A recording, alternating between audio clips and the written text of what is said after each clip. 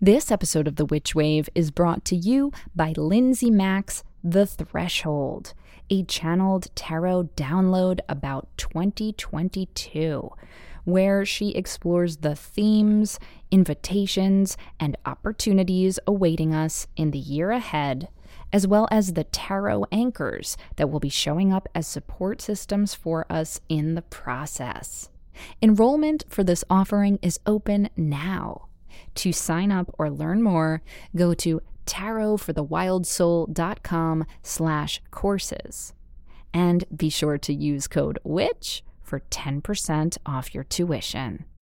This episode of The Witch Wave is brought to you by Vera Meat. Vera Meat creates divinely weird and whimsical jewelry for those with unusual taste. Her pop-culture talismans are playful and stylish, like her Talk to the Witch Hand palmistry ring, Vampire Luck golden fang necklace, and her brand new tarot collection, which allows you now to adorn yourself in meaningful, magical tarot card imagery. Vera Meat also uses healing, supportive stones in her pieces, like garnet and black sapphire. She's also got apparel and accessories covered in moons, runes, and witchy babes. And Witchwave listeners can use code WITCHWAVE for 60% off orders on verameat.com through January 2022. You heard that right. You get 60. That's 60% off using offer code WITCHWAVE, all one word, at verameat.com. That's VERAM as in magic, EAT.com. 2,000 years ago, in labyrinthine underground temples across the Roman Empire, the first beeswax candles were burned in secret rituals to the god Mithras. Now you can experience some of this mystery for yourself with Mithras candles, my favorite. Handmade from the purest East Coast golden cappings beeswax with that natural, subtle, honey and floral scent, Mithras candles are the perfect illumination for the mysteries of your life. Mithras candles come in natural gold and rich black varieties. You can also get them in their signature, stunning, hand-dripped style, or you can choose their smooth and rustic version.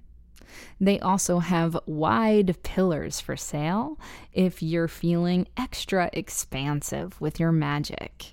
And very exciting, they now have new long-sleeve black t-shirts for sale, and I am so excited to get mine because I love a long-sleeve shirt, and this one is gorgeous. So go on ahead to mithrascandle.com, that's M as in magic, ITHRAS candle.com, and use offer code WITCH for 13% off your first order. That's mithrascandle.com, and offer code WITCH gets you 13% off your first order. Thank you, Mithras.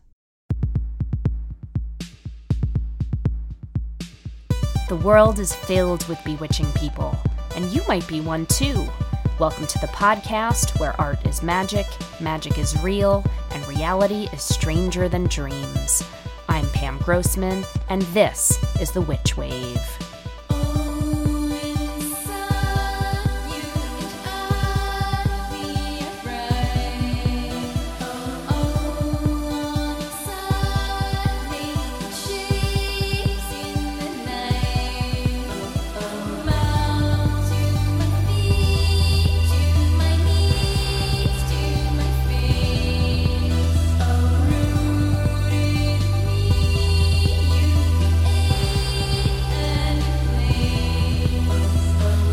Hello and welcome to The Witch Wave. Today we're going to be speaking about books and language and their relationship to magic and consciousness. And this is certainly an ongoing theme on this show, but also in my life, because so much of my love of witchcraft can be traced to reading. I spent a lot of my young years floating around in bookshops and New Age stores and the library where my grandma Trudy worked. And whether it was fictional stories about enchanted beings that opened my imagination, or the allegedly real collections of spells that I later began experimenting with, the delivery system for these ideas about magic were books. And now I know that's evolved and we have the internet now, but I still see books as magical tools. The book, if you think about it, is an amazing piece of technology. It's a time machine, a memory bank, and a metamorphic chamber all rolled up in one. There's this meme that I love that's been going around that says, "Reading is just staring at a dead piece of wood for hours and hallucinating." And it's funny because it's pretty true. These symbols strung together in a certain pattern on paper change our perception. And that changed perception can change the world. Books are also extremely promiscuous. They tend to cross-pollinate and procreate, and parts of them turn into other new books. When speaking of magic and books, I feel obliged to bring up yet again the relationship between the word grimoire, or spellbook, and the words grammar and glamour. At their roots, these words imply a transformation that can occur through language and through the ordering of language in a particular way. In his book, Grimoires, A History of Magic Books, writer Owen Davies describes a grimoire as a book, quote, of conjurations and charms, providing instructions on how to make magical objects such as protective amulets and talismans, unquote. These instructions and charms and so on, however, would often be cobbled together from bits of other books and from oral knowledge that was passed down and eventually recorded on the page, a mutable, magical art now fixed forever into some semblance of so-called permanence. Today, we sometimes use the phrase Book of Shadows to describe a witch's personal magical diary, a collection of their own spells, rituals, dreams, and supernatural experiences. But the phrase Book of Shadows comes from the book that Gerald Gardner originally put together starting in the 1940s to contain the rituals and incantations for the religion that came to be called Wicca. His book was actually originally called Ye Book of Ye Art Magical. And this book was actually a mashup of rituals from, as Ronald Hutton writes, quote, biblical verses, the Mather's edition of the Key of Solomon, the Goetia, a work on the Kabbalah, 3 different books by Crowley, the Waite Smith Tarot Pack, and 1 or 2 unidentified grimoires, unquote. It also borrowed from Aradia or the Gospel of Witches by Charles Godfrey Leland, and the writings of controversial witchcraft scholar Margaret Murray. And its most famous passages, such as the Charge of the Goddess, were later additions or embellishments by Wiccan high priestess Doreen Valianti. All of this to say that the books we take as gospel or canonical are strange hybrid creatures that reflect the choices of their author or authors as much, if not more so, than they represent some sort of solid, objective, capital T truth.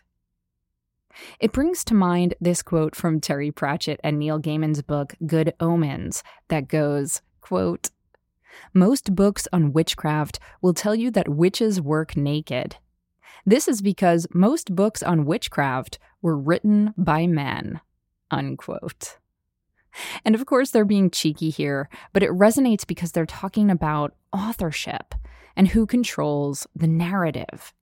And this is why I'm so excited by people who write from other perspectives, from non-patriarchal perspectives, from feminine and queer and black and brown and indigenous perspectives, from the perspective of people who might not be dominant in our power structure, but who have so much wisdom and insight and power on their own terms to offer us.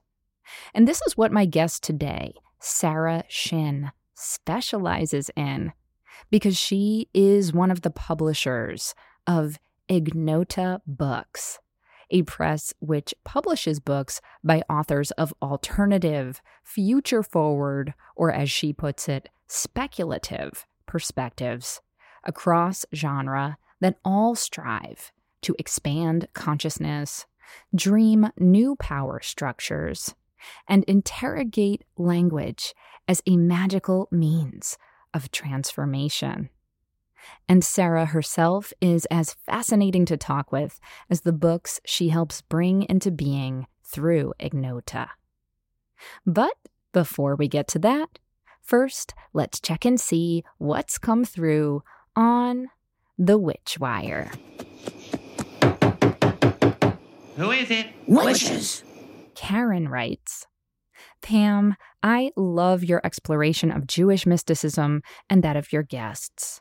My background is Irish Celtic Catholic. I am dedicated to Hecate and Brigid, and I have always had quite negative feelings about the religion, not the people, of Judaism because of the Christian fundamentalist interpretation of / relation with the Old Testament. Such an angry, nasty, mean God. I truly dislike him and want nothing to do with him or any of his followers, Christian fundamentalists. My mother was horribly damaged by such people and, frankly, by what I see as hate scripture. The New Testament is a little less bad, but the interpretation and presentation of Jesus is so interwoven with the Old Testament that I find myself disgusted with all but the Gospel of John because it is so amenable to my witchier interpretation a la Mary Magdalene as the beloved disciple, Mary Magdalene as goddess, etc. I'm so interested in the wisdom of Kabbalah studies as it is being explored in witchcraft and among modern witches. My question is this. In your exploration of Judaism, Jewish mysticism, Jewitchery, etc., do you have any relationship with the Hebrew Bible / Old Testament? Any thoughts you might share given my issue with it as a hate scripture? Thank you so much for all you do. Hi, Karen. I appreciate the sentiment and the intention of your question so much. I truly do. And I acknowledge that you're trying to separate out a text that you found to have personally damaging effects on you and your mom from the people who follow that text or have a relationship with that text, i.e. Jews or fundamentalist Christians, etc. Even so, I would gently caution you to be mindful about classifying an entire complex book as hate scripture, as you put it. Because I think what you're taking issue with is how a specific set of people, these fundamentalist Christians that you've encountered, have chosen to interpret and weaponize this book in horrific ways. Which isn't to say that I agree with or even like a shitload of stuff in the Old Testament. Remember, this is a book written by many people, presumably all men, a very long time ago in a very different context than the one we are living in now. But unless you've read and studied every word of it, I'm not sure you're in a position to classify the entire thing. And now maybe you have read it all and you've studied it very deeply, and if that's the case, I will eat my words. But my best guess is that you're coming from a place of genuine and understandable pain and grief and anger about how a select, wrongful few have chosen to take this book and use it to rationalize their own hatefulness. And let me just say that I'm so sorry that that happened to you and to your mom. I know how awful and damaging and scary fundamentalist thinking can be. And for you to have experienced that firsthand in your life and with your loved one is just awful. But I also know that there is so much beauty and love and good lessons that are also to be found in the Bible. And there are many Jews and Christians who are loving, good, generous people who get a lot of strength from these books and who have, thankfully, the critical thinking skills to approach these stories as metaphors and parables and symbolic narratives that inspire them to be better humans in the here and now. And I would say the same thing about the Quran and the Vedas and the Upanishads and the Tao Te Ching and so on. But I should also clarify that there is a difference between mysticism and religion. And I tend to be more personally interested in mystical teachings than I am in prescriptive religious dogma. The Kabbalah is a body of mystical Jewish knowledge. Celebrating seasonal holidays and practicing the folk magic of my ancestors and connecting to certain, I'll call them characters in Jewish lore, such as Lilith or Miriam, for example, is mystically meaningful for me. Still, the principles of being a good neighbor in the broadest sense of the word, and not causing harm to other people and so on, are also important to me from a moral perspective. The 10 Commandments of the Old Testament are dusty old relics, some of which could use some real polishing, if not outright rejection. But remember, they were also pretty revolutionary at the time. They said, don't steal and don't kill, don't lie, don't be disloyal. Things we now take to be hopefully pretty basic rules for a civil society, right? So I guess my point is, I think we as human beings each have a right to decide which books we want to internalize and how. And if the books of the Bible are too upsetting for you to engage with, given what you and your mom have gone through, I get it. It's not for you, and that's just fine. But rather than putting a label on these very complicated books, perhaps naming your feelings about the people who have perverted them might be more healing and productive for you. And then you can spend your energy finding books you might consider love scripture instead. Now, on to my guest. Sarah Shin is a publisher, curator, and writer. And with her partner, Ben Vickers, is co-founder of Ignota Books, which they describe as, quote, an experiment in the techniques of awakening. Ignota publishes a variety of tomes on magic, language, and consciousness, including their poetry anthologies, Spells, 21st Century Occult Poetry, and their newest anthology, Altered States. Ignota also publishes their annual Ignota Diary, a daily planner for seekers of the sacred. Sarah is also co-founder of the independent feminist publisher Silver Press, and she is the founder of New Suns, a curation and storytelling project from feminist perspectives and practices. As you'll hear, Sarah has such a sharp and sparkling mind, and so our conversation was vast and variegated, as the best ones often are. Sarah joined me from Berlin via Zoom.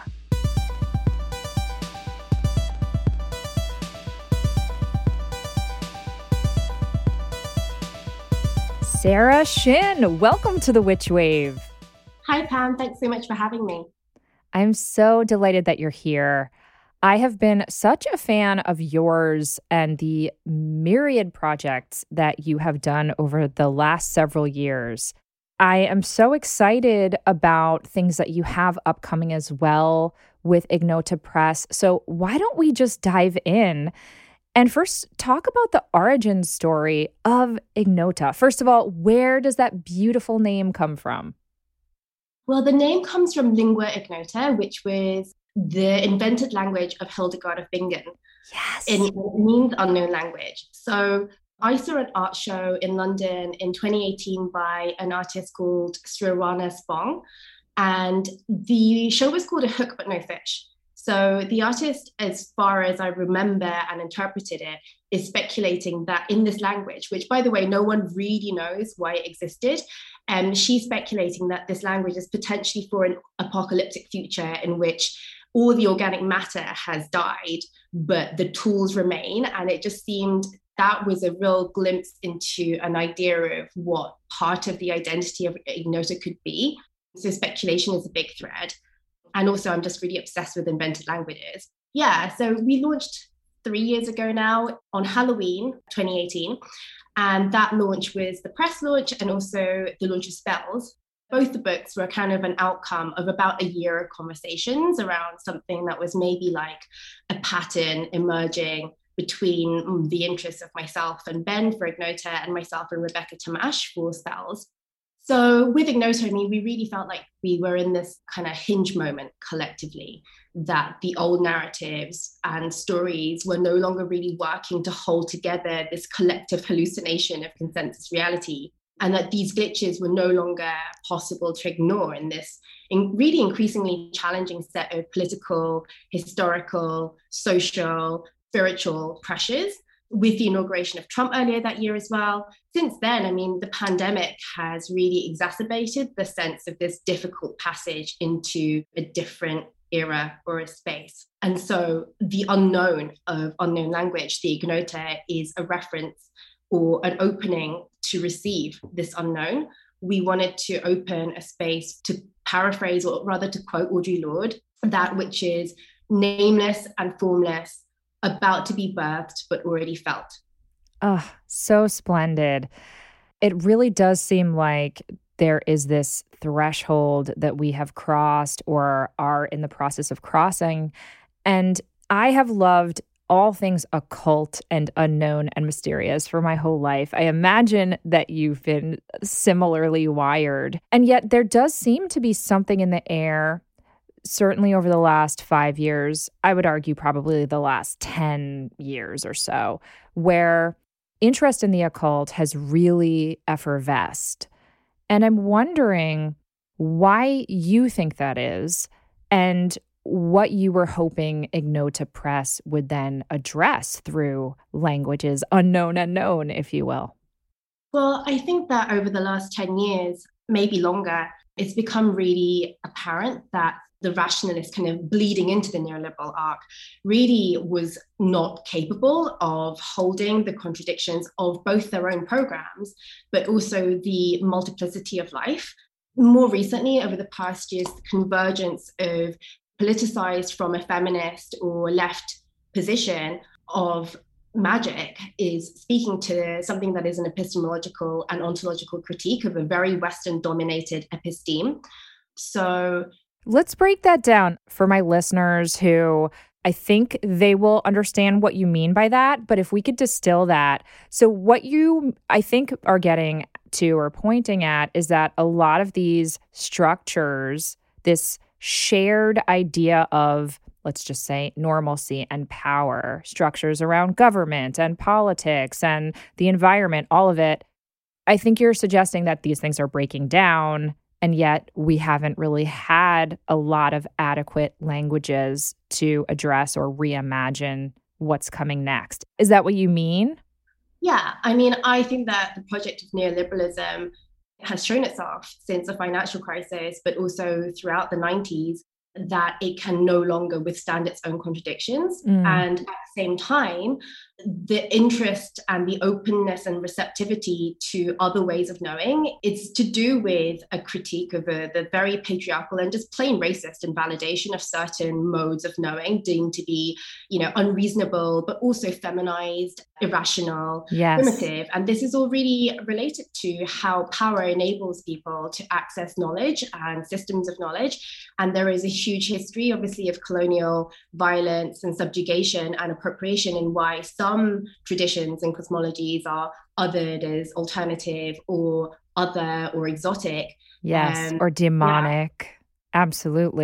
Absolutely. So you and Ben, your partner in Ignota, and Rebecca, a wonderful poet, it sounds to me like the three of you were talking about these things. Out of that was birthed an idea for this press, Ignota. What were you hoping to address with Ignota, and what kind of projects did you think would fall under this rubric of, let's just say, I think of you guys as refined a culture, but maybe you have better language for it than I do.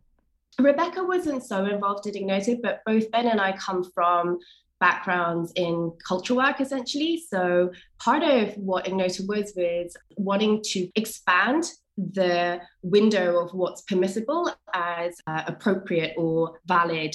For example, I started a literary festival called New Suns at the Barbican, also in 2018. In the second one, that was responding to the Barbican's annual theme of technology. So my approach was to derive inspiration from Ursula Le Guin's carry bag theory of fiction. And I invited Michelle T to talk about tarot. And the Barbican is, like the biggest cultural center in the UK or something. So I connected up a feminist approach with bringing in tarot as sort of like expansion of our understanding of what technology is, from hard tech, which Le Guin defines as being something that's very much in the service of ceaseless extraction and profit. As well as that, we always thought that Ignota would never be just a book publisher. I mean, books are obviously what we're obsessed with, but we really thought of it as more of a meeting place where fellow travelers can, find the others. And we've done various curatorial collaborations recently. Since the pandemic, we've done a busy events program, which we're honored to have had you be a part of. We also made a TV show and some meditations and rituals. And now with reopening, we're looking forward to doing more in-person things again. How fabulous. I love the notion of you kind of being stealth in a way, of coming into this institution like the Barbican, of the theme being technology, and you being like, okay, you invited me to do this. Well, we're going to talk about tarot, and we're going to talk about Ursula K. Le Guin, and it shouldn't be radical, but it is. What was their reaction to your pitch of, hey, we're going to talk about tarot and other kind of feminine ideas of technology? Yeah, well, I also brought in a workshop that was inspired by, or rather it practiced sonic meditation by Pauline Oliveros as a ritual. I mean, they were really happy with it, partly because the first iteration, which was loosely drawing on myth and feminist mythopoetics, was pretty successful. And I think this kind of loops back to what Ignota was hoping to be as an intervention into the scenery in 2018. Things like myth and poetry, these things are really popular and they travel far because they touch upon something which is unconscious and something which is much more felt. And that's also why these things can be quite dangerous. I mean, mythology has been utilized by the far right for a very long time, and often much more successfully than the left. So there was an awareness as well that back in 2018, mysticism, magic, these would all become frontiers in the forthcoming culture wars. And since then, we've had QAnon and we've had Q Shaman and these things. Yes. I mean, it really is so fascinating. And honestly, it sometimes keeps me up at night because I think about how the popularity of magic and the occult has such potential. I believe it already is very effective in terms of helping us reframe meaning and value, and helping us hopefully collectively dream together and manifest a better, more just world. On the other hand, that same kind of framework, as you're so beautifully articulating, can be weaponized for much more nefarious purposes. I'm thinking about, too, even something like, and I know this is controversial and some of my listeners might not agree with me, but the ways in which the vaccine is being discussed. I studied herbalism. I apprenticed with a green witch. I'm all about natural healing and natural magic. And yet I also was very excited to get this vaccine, and I'm very pro-vaccine. And I think those things don't necessarily have to contradict, but the ways in which the language of nature has been kind of weaponized to then fight against or make an argument against science and the vaccine has, for me, been very upsetting to witness. You know what I mean? 100%. I am also very happily double vaxxed and looking forward to when I get my booster shot in about a million years, probably. Yeah, no, I really agree. I mean, actually, it was partly whilst researching for this festival, I started reading this interview book called How Like a Leaf, which was a book of interviews that Donna Haraway did. And in that book, she's talking about how thinking about the shared molecular structure of plants and animals enables her to imagine how like a leaf she is. So she is asked a question by the interviewer about when she's had a profound sense of cyborgness. And Donna's answer is, one is certainly my sense of the intricacy, interest, and pleasure, as well as the intensity of how I have imagined how like a leaf I am. For instance, I'm fascinated with the molecular architecture that plants and animals share, as well as with the kinds of instrumentation, interdisciplinarity, and knowledge practices that have gone into the historical possibilities of understanding how I am like a leaf. And I just thought that was so beautiful because, and this is maybe me reading into it, but it says so much about her work, about muddling boundaries, doing away with, the myth of the pure origin, singular origin. But it also suggests that scientists and mystics are pretty similar in their intense observation and meditation of their object, and then they merge with it. Exactly. I'm nodding so vigorously because it's true. I mean, Donna Haraway is such a hero of mine. For listeners who aren't familiar with her writing, I'd love for you to actually share with them who she is and how you got her to write the introduction to your beautiful reprint of Ursula K. Le Guin's The Carrier Bag Theory of Fiction essay. I think her professional proper title is Professor Emeritus of the History of Consciousness at the University of California. That is something to aspire to. Put that on a business card. I mean, she was, I guess, like a historian of science and a scientific thinker. And she's really someone who brought together thinking about technology and gender. And of course, her Cyborg Manifesto is probably the most famous thing that she's written. Yes. And since then, she's written more and thought more about interspecies kinship and communication, basically knowledge practices. I really like her phrase situated knowledges, which, as that quote that I read out, it suggests that we need to be aware of how the specificities and the cultural and historical specificities lead into how we know anything. To loop back once more, I think that's something that's really important to Ignota because, we weren't coming out as a publisher that was interested in magical and spiritual practices. We didn't want to repeat or be the same kind of aesthetic as, something slightly more new agey or anything like this. We wanted to create a different kind of aesthetic and also bring it together with an interest in the future as well as the past in order to perhaps create a more expanded present. For me, I do think of you in the occult space because I have a very elastic view of what occult means. But you earlier brought up the word speculative, and it does sound like speculation is such an important part of your mission.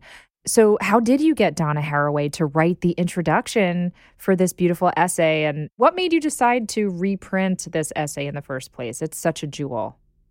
Well, sometimes things just happen. I mean, obviously there was an email invitation, but basically the essay came to our attention through some friends of ours. They're two artists called Sophia Almaria and Sin Wai Keen, formerly known as Victoria Sin. And together, they had been making art film that was speculating on gender, essentially world building, and being very inspired by Le Guin's own non-binarism, which she draws a lot of influence from Taoism there. And they were really interested in the possibilities of re-narrativizing gender and ideas about technology and progress that the essay offered. So they made a work, which I think I was unfortunately away for, and I couldn't see it in early 2019. But Ben and I had already spoken about this essay kind of really early on. We had spent quite a long time trying to get hold of the rights from people who held the rights, who are the US publishers. Then that happened. And when we invited Donna, we knew that this essay was really special to her. And so she said yes. I know it's maybe perhaps silly to ask you to sum up an essay that is rather short. I mean, this book is all of 42 pages, a lot of which is Donna's beautiful introduction. But for those who might not be familiar with the carrier bag theory of fiction, I mean, it is so revolutionary, and Ursula was such a genius. Could you give us a tiny little summary of the thrust of her argument, or her dream, shall we say? I'll do my best, because it is a meandering and rich and non-linear essay. And so it brings together its ideas in often surprising ways to overturn received understandings of technology and progress and narrative, and also therefore how we live.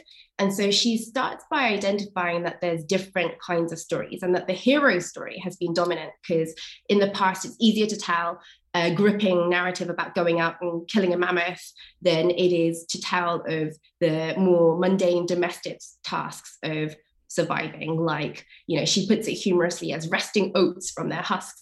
And then she does something quite odd, and she offers a linguistic trick, basically, in order to address how that story, the hero story, which is the killer story, has shaped reality. And in order to do that magic trick on shifting what our perception of a tool is, she proposes the hero as a bottle. And this is after Virginia Woolf, who wrote a glossary which was designed to remake meanings for words in order to tell different stories. And so it's through this repositioning of tools, such as the bottle or the container, that Le Guin basically presents an alternative vision of human evolution.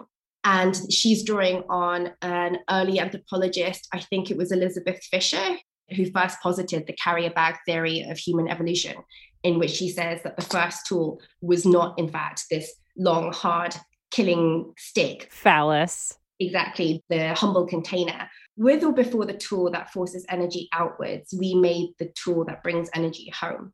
So that's like a little bit of brief description.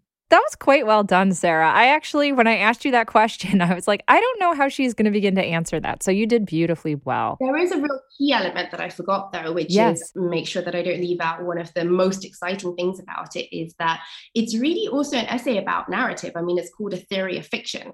So she's connecting technology and narrative by saying that if technology, rather than thinking about it as a sphere, but our most important cultural technology as being a basket, then when we think about narrative, instead of this linear mode of narrative, we could also think about storytelling as something that is capacious and holds all of these things. Yes, and that's multifaceted and holographic and spiralic and all of these other forms, you know, and I find that so moving. And it's one of the reasons I really love this movement towards, you know, a lot of people, at least here in America, call it creative nonfiction or lyrical nonfiction. I know Le Guin is talking about fiction, but I really love this new standard of writing that feels a little bit more like mosaic. I'm thinking about Maggie Nelson and a lot of those writers. And it's just so inspiring to think about different ways of visualizing narrative and creativity and meaning making. So it's a beautiful essay, and I'm so thrilled that you republished it. Big brava. Thank you. Yeah, what you said about Maggie Nelson, actually my co-editor on a kind of companion / tribute volume to the Carrier Bag Theory of Fiction that we published with Spectre Books. It's called Carrier Bag Fiction. And its form is a disorganized glossary because we wanted to, I guess, make a book that's in the spirit of this non-linearity and introduce the element of chance where meaning is made through encounter. And also maybe sometimes the reader gets lost or like even gets bored, but there is greater openness there. But Matthias also talked about autofiction when we launched the book, and he was wondering about what the links there are when autofiction, as Maggie Nelson writes, is something that's considered to be very feminized and very domestic. And we came to the conclusion, or like the opening of another question, that maybe this is what Le Guin calls, I quote, a strange realism for a strange reality. You know, the 19th century realist novel is not so realistic in the 21st century. I love that. That's so juicy. On that note, we're going to take a quick break and we'll be right back. This episode of The Witch Wave is brought to you by the Many Moons Lunar Planner. The always highly anticipated cult classic spiritual field guide to 2022 is back. This unique resource for magic, expansion, and introspection has dozens of rituals, spells, tarot spreads, and essays for each new and full moon. With a variety of esteemed practitioners included, such as Lama Rod Owens, Fariha Royson, and creator and prior Witch Wave guest, Sarah Faith Gottesdiener, this planner helps you get organized and stay organized, practically and magically. Track your moods, your tarot pulls, and your appointments all in the same place. Make magic every day with the 2022 Many Moons Lunar Planner. I adore this planner, and I know you will too. So go on ahead and order it at modernwomenprojects.com or by clicking the link in the show notes. That's the Many Moons Lunar Planner at modernwomenprojects.com. Snowy Owl Tea makes unique, handcrafted tea blends made with real fruit, fresh ground whole spices, full leaf teas, and blossoms. These teas are created with your health and comfort in mind using 100% biodegradable tea bags. And I just adore their thoughtful and unique recipes, including Dreamgate, which is their blend of white tea with lavender and citrus to soothe and support. Witching Hour, in which earthy roasted black rice complements vegetal sencha green tea. And Warm Hearth, which is an herbal chai with a hibiscus flower base that they describe as a pink elixir that gives a spicy comfort on its own, and which is also amazing in cider or as a base for a hot toddy, and I have a feeling I'm going to be drinking a lot of that this winter. I also love Snowy Owl Tea's packaging with their whimsical and lovely illustrations of woodland creatures. And I feel obligated to mention that the sisters behind Snowy Owl Tea told me that all of their best teas start as gifts for loved ones or for each other, and that each batch of tea is lovingly sung to, featuring a wide range of divas from Dolly Parton to Cher. I mean, who can resist that? I certainly can't. You know you're going to want to discover their 7 and counting varieties of tea blends for yourself. So pop on over to www.snowyowltea.com and be sure to enter code WITCH at checkout for 25% off your order. That's snowyowltea.com, and code WITCH gets you 25% off your order.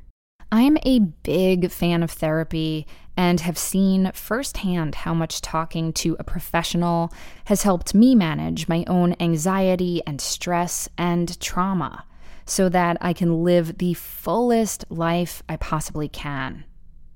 I've also seen how it's changed the lives of so many people that I care about for the better as well.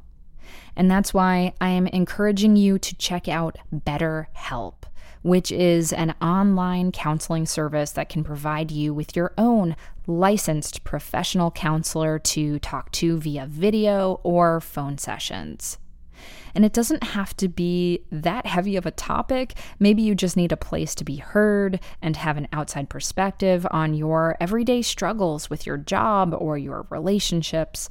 We all have so much that we're carrying with us these days, between our personal issues and, need I say, global issues, and it's just a lot. And I'm telling you, talking it all through with someone who is trained and objective and not a friend or family member is such a gift. Because their actual job, is to listen to you and help you work through your feelings about it all. So please consider reaching out to the folks at BetterHelp, and they'll connect you with a counselor who you can start chatting with in under 24 hours. And they've been doing remote sessions since before it became the norm, so they've built a platform that's accessible, convenient, and secure. Also know that BetterHelp offers financial aid to those who qualify, and they make it really easy to switch counselors so you can find one that you truly click with. Best of all, Witchwave listeners get 10% off your first month of counseling by going to betterhelp.com/witchwave. That's better, HELP.com/witchwave. Please take care of your mental well-being. It is so necessary, and there is absolutely support out there for you. Do what over 1 million people have done already, and head on over to betterhelp.com/witchwave, find a great counselor to talk to, and know that I am here rooting for you. Feel well and take good care with BetterHelp. Welcome back to the Witch Wave. Today I'm speaking with Sarah Shin. So Sarah, let's talk about some of your other books that you've put out on Ignota. I have here in my hands the book Spells, 21st Century Occult Poetry. This is probably the book that first put you on my radar. It's quite magnificent. Can you share a little bit about your intention behind this book and what readers can expect from it? Yeah, with pleasure. Basically, it comes from the understanding and the belief that magic and poetry are both pluralistic languages, and they are of metaphor and symbol that can hold these contradictions and also these incommensurate and simultaneous realities. We said that spells are poems and poems are spelling. And the poems in the collection we conceive of as spell poems, as vehicles of change that are capable of taking you beyond the borders of the rational into a place where the right words can influence the universe. Rebecca's published her own solo collection called Witch, which I should give a shout out to because it's very much from the same brain sphere as spells. Yes. And it's absolutely brilliant. And so we were talking about how we wanted to honor the world of feeling and the world of the body and desires and practices, which are messy and diverse and not easily categorizable, as well as spells being quite joyful and fun and celebratory. I guess spells was really, it's a mirror. It's quite simple, really, as a concept to this idea of this long-standing idea that words have the power to speak the world into being. Also, that spells could be maybe something like a sanctuary where healing or meeting another could happen. It's so true, and it's a notion that I'm obsessed with. Listeners know that I teach workshops with the poet Jonica Stuckey, where we really splash around in these waters of the notion of creativity and magic being one and the same thing, and certainly writing being such a tool of magic. I know Jonica actually has a piece in your upcoming book of poems, which is called Altered States. Can you tell us a bit about that book as well? Yeah, I'm really excited about this one, actually. So we're continuing this idea of language as something that is transformative, but you really hit on something there about writing, where with Altered States, we were also really thinking about the practice of integration and writing as being something that is incredible. One of the best things that you could do to process things, such as a journey to an altered state. The meaning of a journey. Thank you, Saint Le Guin, also for this aphorism, which we love and we inscribe in our diary each year, that true journey is return. The meaning of a journey, and this is also, a tenet of pilgrimage, I guess, that the meaning of a journey becomes its fullest upon return. And you have to integrate that other place into the everyday. So with the title Altered States, I mean, that embeds a question around alterity. And the idea is that by these poets kind of going over there or like being over here and writing about it, our experience or our vision of what's over there, that can show us something of what this is. And this also reminds me of an interpretation or a rendition of one of the sutras of Patanjali, where it says, this is that. So the alterity question is more about, I think, dissolving these binaristic conceptions of other and self. Yes, yes. So it seems to me like the organizing principle, if you will, of Altered States, the book, is around, would you say, ecstatic experiences that are being explored and celebrated through poetry? Would that be like a fair thesis statement or? Sure, yeah. Actually, we say in the introduction that although there is a frequent and very reliable correlation of altered states of consciousness to the ingestion of psychedelic drugs, actually most of the poems in that book aren't really engaging with psychedelics or entheogens. There is a really wonderful prose poem by Rachel Allen, which is about grief, for example. There are several which are written as and from places of ritual and trance, including Janakas. There are some which are also engaging with AI and divination as also forms of alterity, and also non-human ontologies as well. So it's very broad because, thinking about altered states, like it has to be broad. I mean, actually, we don't really know what consciousness is. So it's also very much coming from a place of epistemic humility. And I guess a similarity, another link to spells, is that we're also thinking about the words in this book as being something medicinal, because rather than kind of having someone like Timothy Leary, for example, as a presiding guide or spirit of the book, I went back and researched Maria Sabina. Yes, I was just going to bring her into the conversation. Maria Sabina has entered the chat. Yeah, and it was incredible to read her Vida, which is the life story, and also the transcribed chants of Maria Sabina. Let's pump the brakes and catch our listeners up to who Maria Sabina is or was or still will always be. So Maria Sabina was the curandera, or the healer, or the wise woman who first opened the sacred mushroom healing ritual to a Westerner, who I believe was Gordon Wasson, who came down in the 1950s, took part in the ceremony, and then went back to the US and wrote an article that got published in Life. And then after that, many more people came to seek out Maria Sabina. Yes, it's kind of that complicated thing that happens where how wonderful, because the medicine and magic of magic mushrooms, got opened to more people. And ultimately, I would like to think that's a good thing, that raising our consciousness collectively is a wonderful thing.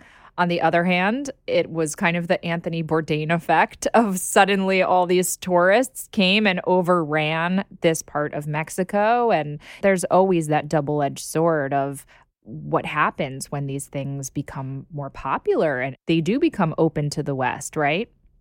I think that the story goes that when Wasson went back to America, he then brought back psilocybin in tablets. And she said, well, at least it will become available for people. But actually, when she was really sick and old, Homero Oryges, who is the father of Chloe Oryges, the novelist, and Eva Oryges, and they all are very interested in Maria Sabina.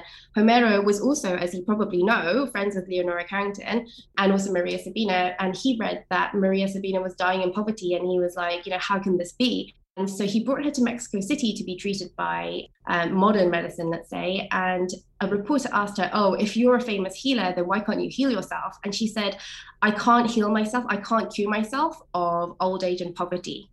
Oh, There's, this huge element of the inequities, not just about Americans coming down to Mexico, but within Mexico itself. But that's also who Maria was. I mean, she was someone at the crossroads of the Spanish and the indigenous, then also later the Western influence in, the epicenter of what she was practicing.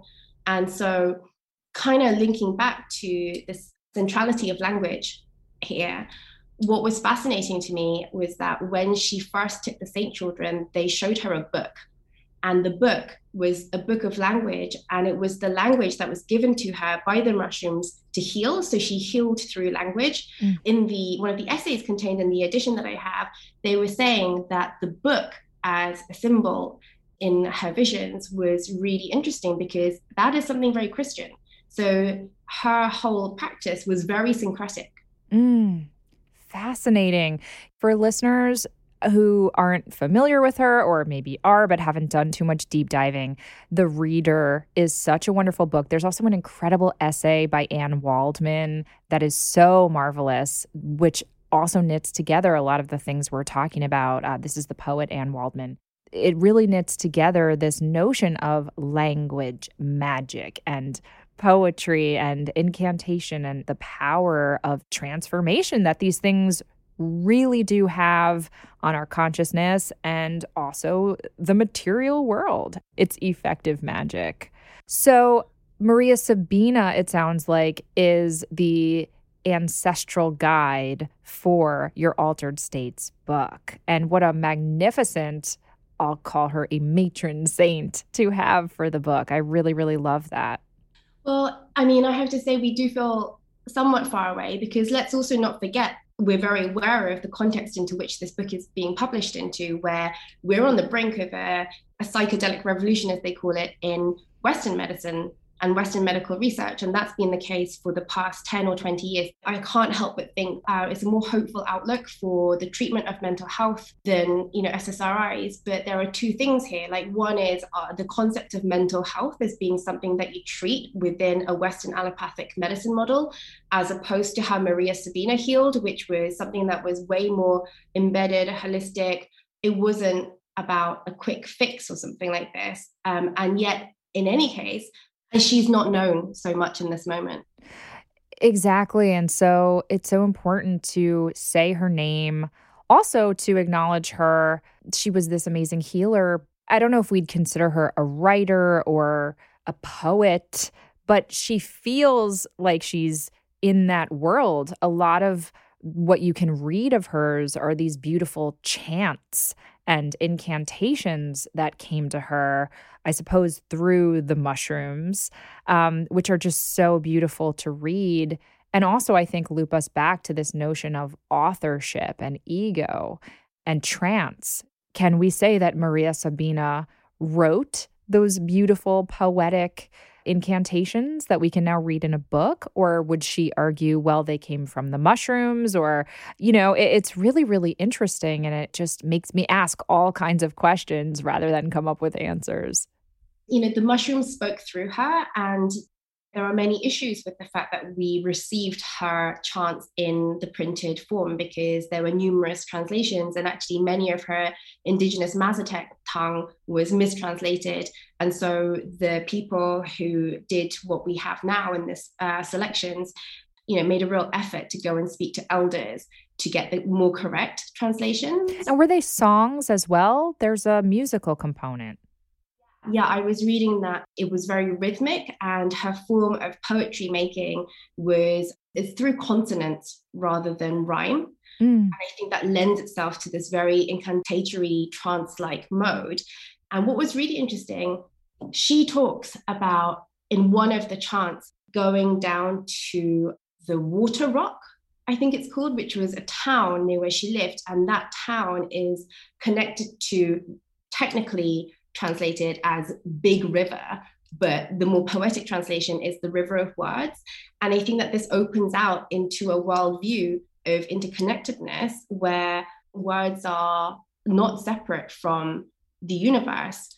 This kind of reminds me of someone's book I was reading, and I didn't quite finish, but it really confirmed some experiences and suspicions. And the book is called The Spell of the Sensuous by David Abrams. Yes, Sarah. I'm telling you, we're on the same wavelength. But yes, Spell of the Sensuous, David Abrams. Keep going. He starts off by saying that he went to study medicine and magic in Indonesia, I believe, and he had some funding to do this, but he also went to work as a sleight of hand magician because he thought that the shamans would accept him more readily if they saw that he had a magic of his own. And then he was observing what was going on with the daily rituals by his hosts, who put up little bits of rice on leaves as offerings to the spirits. And he saw some ants taking them away. And it's like, haha, I solved the mystery. But then he started thinking, oh, maybe we've got this wrong. Maybe it's within my conception that the idea of spirits or the existence of spirits must be something very over there rather than the natural ecological world around us. And so then he goes via phenomenology to talking about how the alphabet is a mediating form with reality, where a phonetic alphabet such as the Roman is more abstracted than for ideographic and pictorial alphabets. And so Maria Sabina's Book of Language has been hypothesized as being, for example, the inscriptions or the hieroglyphs that are commonly seen in psychedelic experiences. I feel like we strayed quite far from altered states, but I mean, I feel like I'm in an altered state having this conversation in the best possible way. If we're going to start our conversation talking about the carrier bag theory of fiction, we're going to have a carrier bag conversation. And that is where this has been taking us. And I'm so delighted. Sarah, we're going to take another quick break and we'll be right back. Green Moon Apothecary wants you to know that witch subscription boxes are a great and easy way to collect spiritual tools and to try out new products without having to leave your house. But only one combines the power of cannabis and witchcraft. And that's what you'll find from Green Moon Apothecary. They offer self-care, mysticism, and joy with a cannabis-infused twist in a subscription box for the modern witch that is delivered to you for each Sabbath of the pagan wheel of the year. Each box includes special and high-quality curated items to assist with ritual and spell work, manifestation, divination, wellness, and self-care. This Yule, explore how the cannabis plant can be incorporated into your spiritual practice while indulging in enchantment.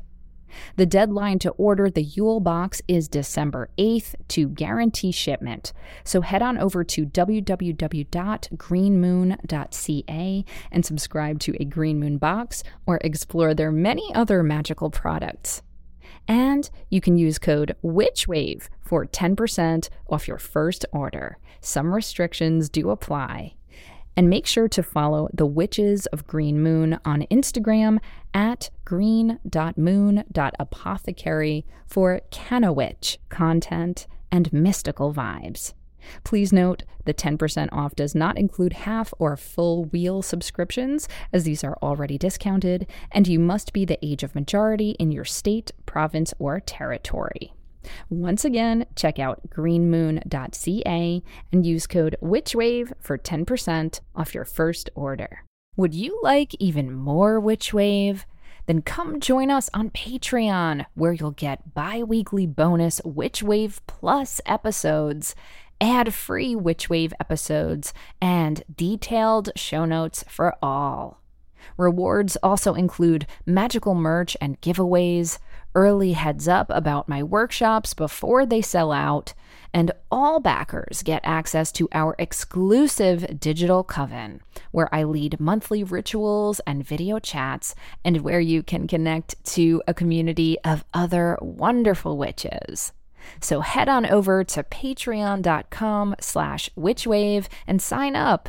It's a fabulous way to get more magic in your life and to support the show. Thanks so much. Welcome back to the Witch Wave. Today I'm speaking with Sarah Shin. So Sarah, we're having a very non-linear conversation in the best possible way. And yet one of the books or the items, shall we say, tools that you create through Ignota is a daily planner, which is very linear and in time and space and organized. And it's a magnificent planner. I love it so much. So can you share a little bit about what makes this planner unique and what made you decide to put a planner out in the first place through Ignota? Well, I'm not entirely sure if it is super unique. I know that there are similar planners, like Sarah Gottesdiener's a moon calendar is wonderful. I But love it, hers, but I see yours as quite different, actually. yeah, I mean, we've done a lot of research, and to be honest, it's a huge task every year. For the 2022 edition, I have to give a shout out to Jay Drinkle, who production edited it, and we're very thankful to her. So one thing that is really maybe makes it different is that we have little annotations for each date in the planner. And so with these significant dates, we're bringing together dates or histories of note that traverse the slightly broad Catholic, perhaps quite idiosyncratic sphere of our influences. So they'll range from, for example, global festivals to ancient rites, to when, Leonora Carrington died, to when Octavia Butler was born, and these kinds of things. I guess we also think of it as a container for time, because like a ritual is a technology of time or an architecture of time as well. The diary, one could think of it as a chronometer of sorts for making your own sense of time and motion, where we're increasingly pressured for time. Despite the irony of every year we kind of die a little bit making it, we wanted it to be like a really healing tool. Because in the carry back theory of fiction, Le Guin talks about books as containers, as the story as a bag of stars, and also a medicine bundle, which is an image and, a practice as well that appeals to me so much. So we think about the diary as maybe a medicine bundle, which brings together an assemblage of holistic healing tools and also tarot spreads and seasonal rituals and all of this information about the background to whatever magical, spiritual, self-realizing path you may choose to take in the year. I just wanted to say that the first diary was for 2019 and we have the 2022 diary rapidly running out on our website. And the special thing about this edition that we're really happy about and I'm proud of is that we expanded the holistic health appendix to also include ecology. So we have new material that is a guide to regenerative farming. We have the existing guide to mushrooms, updated herbs, and also a guide to weather watching. So that's just a little bit of a sense of the direction that the diary is going to. How magnificent. It truly is one of my very favorite things that I receive every year. It is such a treasure chest of information. And, it really is as simple as I just love knowing certain holidays I've never heard of before. I love having these anniversaries of people's births and deaths, all these visionaries whom I admire and some of whom are new to me. But then, these incredible tarot spreads and tools and places for notes and lists and all of the things that you've included. It just feels like, I don't know, like a book of shadows for the year for one's self-development, if you will. Yeah, I mean, we really think of it as a starting point. It's impossible to give any sense of any real depth to the things that we're trying to introduce people to, but it's maybe a good starting point and also something that maybe brings into relief a little bit the links between disparate things. Like a thread in the diary, for example, that may be surprising is also cybernetic, that lineage of, for example, Jack Parsons. And yeah. Absolutely. Speaking of technology, I know that you publish other types of books that more kind of step into the world of like AI and the overlap of spirit and tech in a little bit more, let's say, obvious ways. And I'd love to hear a little bit about that part of your list too. So this thread of the list is definitely one that Ben is better placed to speak about, but broadly, we're interested in systems and their relationship with chaos. So the form making capacity or the form and the formless and the movement between them that gives rise to something else. So our first book was Spells, which we've talked about. And then our second book was the White Paper, which is our publication of the inaugural white paper, authored anonymously by someone who named themselves as Satoshi Nakamoto. And it was outlining for the first time this peer-to-peer electronic cash system that later became Bitcoin, which we all know about now. Sure. But it was kind of funny to me because, and I think a bit odd to many people, because these two books are totally poles apart. One is poetry and one is blockchain. And so we've been filling in the field that's been set up by these poles since then. But I guess the whole thing about the poles is maybe something that you could say is an echo of the principle of the union of opposites that underlies Hermetic philosophy, but then also which Jung might call the transcendent function, which I've been exploring a little bit. Oh, and then with AI, we published two books in 2020. One was called The Atlas of Anomalous AI, which employs an associative logic to move between words and images to draw attention to this long history of modeling, cognition, memory, and prediction. And the book is trying to show through this associative logic, which is also poetic, what the background is, what the unconscious is to AI development today. And so this slightly surprising history, perhaps, includes the Oracle of Delphi, it includes the I Ching as a proto-neural network, it includes the counting system used by ancient Andean cultures, including the Inca. And so the book is trying to emphasize this particular history to show that it's maybe more of an intervention into the contemporary narrative logic by which AI is being constructed. And so what I was trying to get at about the confusion is linking back to what we were kind of feeling back in 2017, 2018. And there's a philosopher called Yuk Hui, who is part of the Atlas of Anomalous AI, who's been very influential on Ben's thinking, who has this notion of cosmotechnics, in which he talks about how the technology of a culture is always embedded within its cosmology. And so if in recent times the world has been dominated by a westernized cosmotechnics, this book is trying to posit a polycosmotechnics. Ah, that's so fascinating.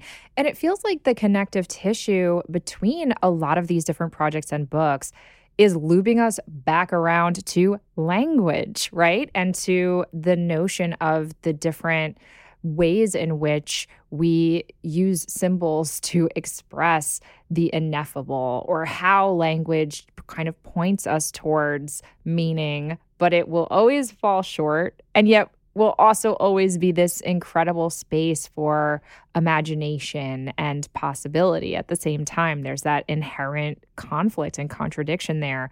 So I want to end by, appropriately enough, spiraling back to the beginning and bringing Hildegard back into the chat, talking about the book Unknown Language, which you released recently. Can you share a little bit about this book by way of hopefully tying a bow on this beautiful, gnarly, gorgeous, multi-tentacled conversation? Okay, yes, multi-tentacled, I love it. Again, I'll do my best because I'm very nonlinear and self-diagnosed ADHD, etc. But Unknown Language is possibly the first in a genre that we kind of think that we invented, called speculative mysticism.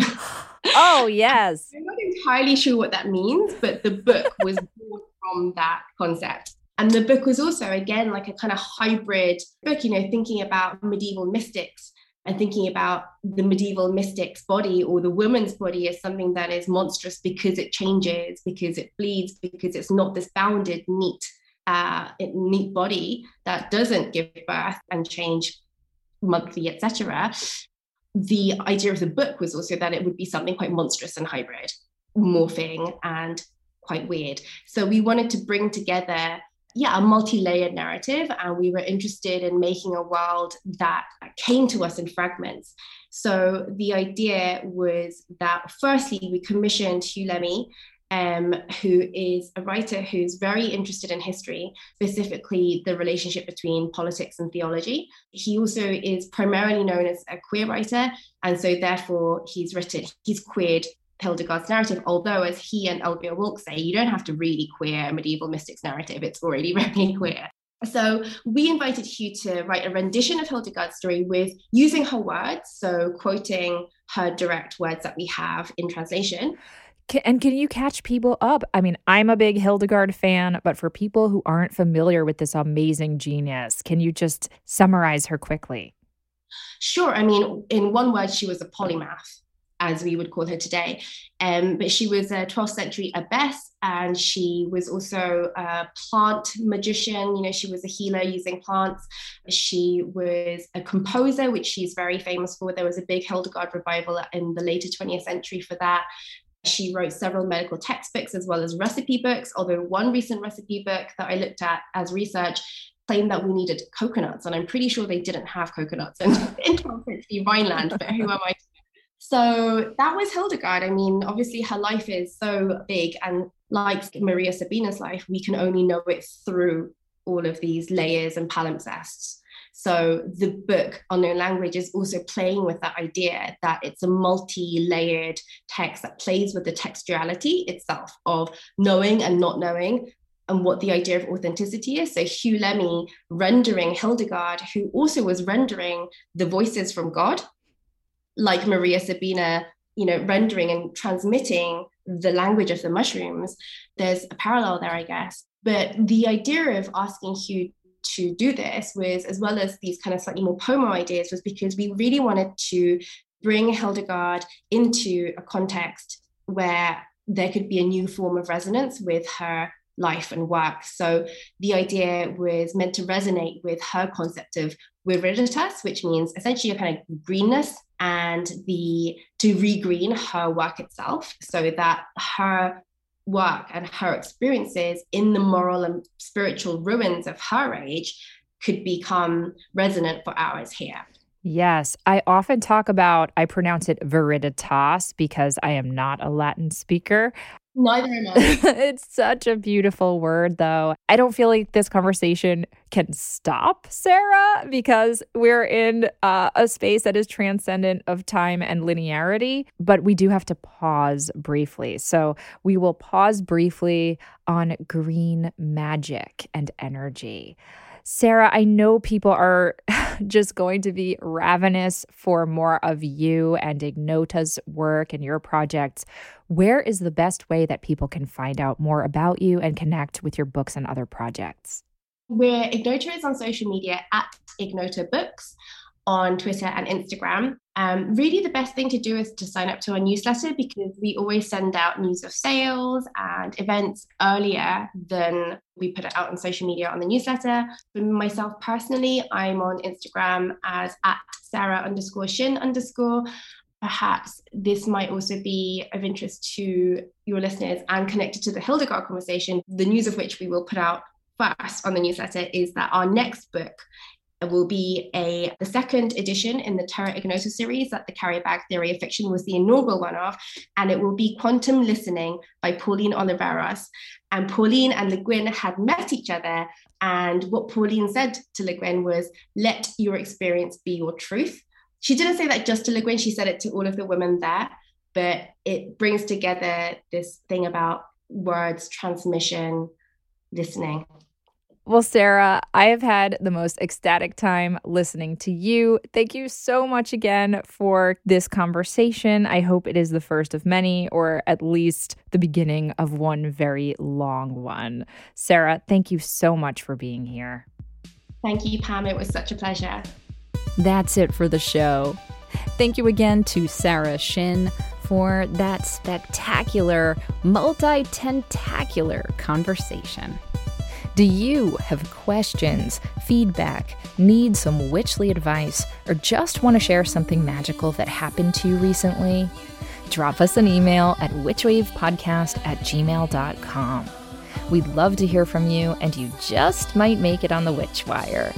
The Witch Wave is a Phantasmophile production written and produced by me, Pam Grossman. This episode was recorded and edited by Josh Wilcox and myself. Our theme music is the song Hand and I by Lycanthia. Special thanks go to Matt Freeman, Laura Antal, and Cece Pascal. You can check out information about this and other episodes on our website and now buy Witchwave merch at witchwavepodcast.com. Please subscribe to us on your favorite podcast app and give us lots of sparkly stars. It really, truly makes a difference and helps other people find the show. You can follow us on Twitter, Instagram, and Facebook at WitchWavePod, And you can check out my witch emoji for iPhone by going to witchemoji.com or downloading it in the App Store. Please consider ordering my book, Witchcraft, or picking up my book, Waking the Witch, which is available everywhere now. And if you want more Witch Wave or you would just like to support the show, please join us over on Patreon. That's patreon.com/witchwave. Thank you so much for listening. Witches are the future. I'll catch you next time on The Witch Wave.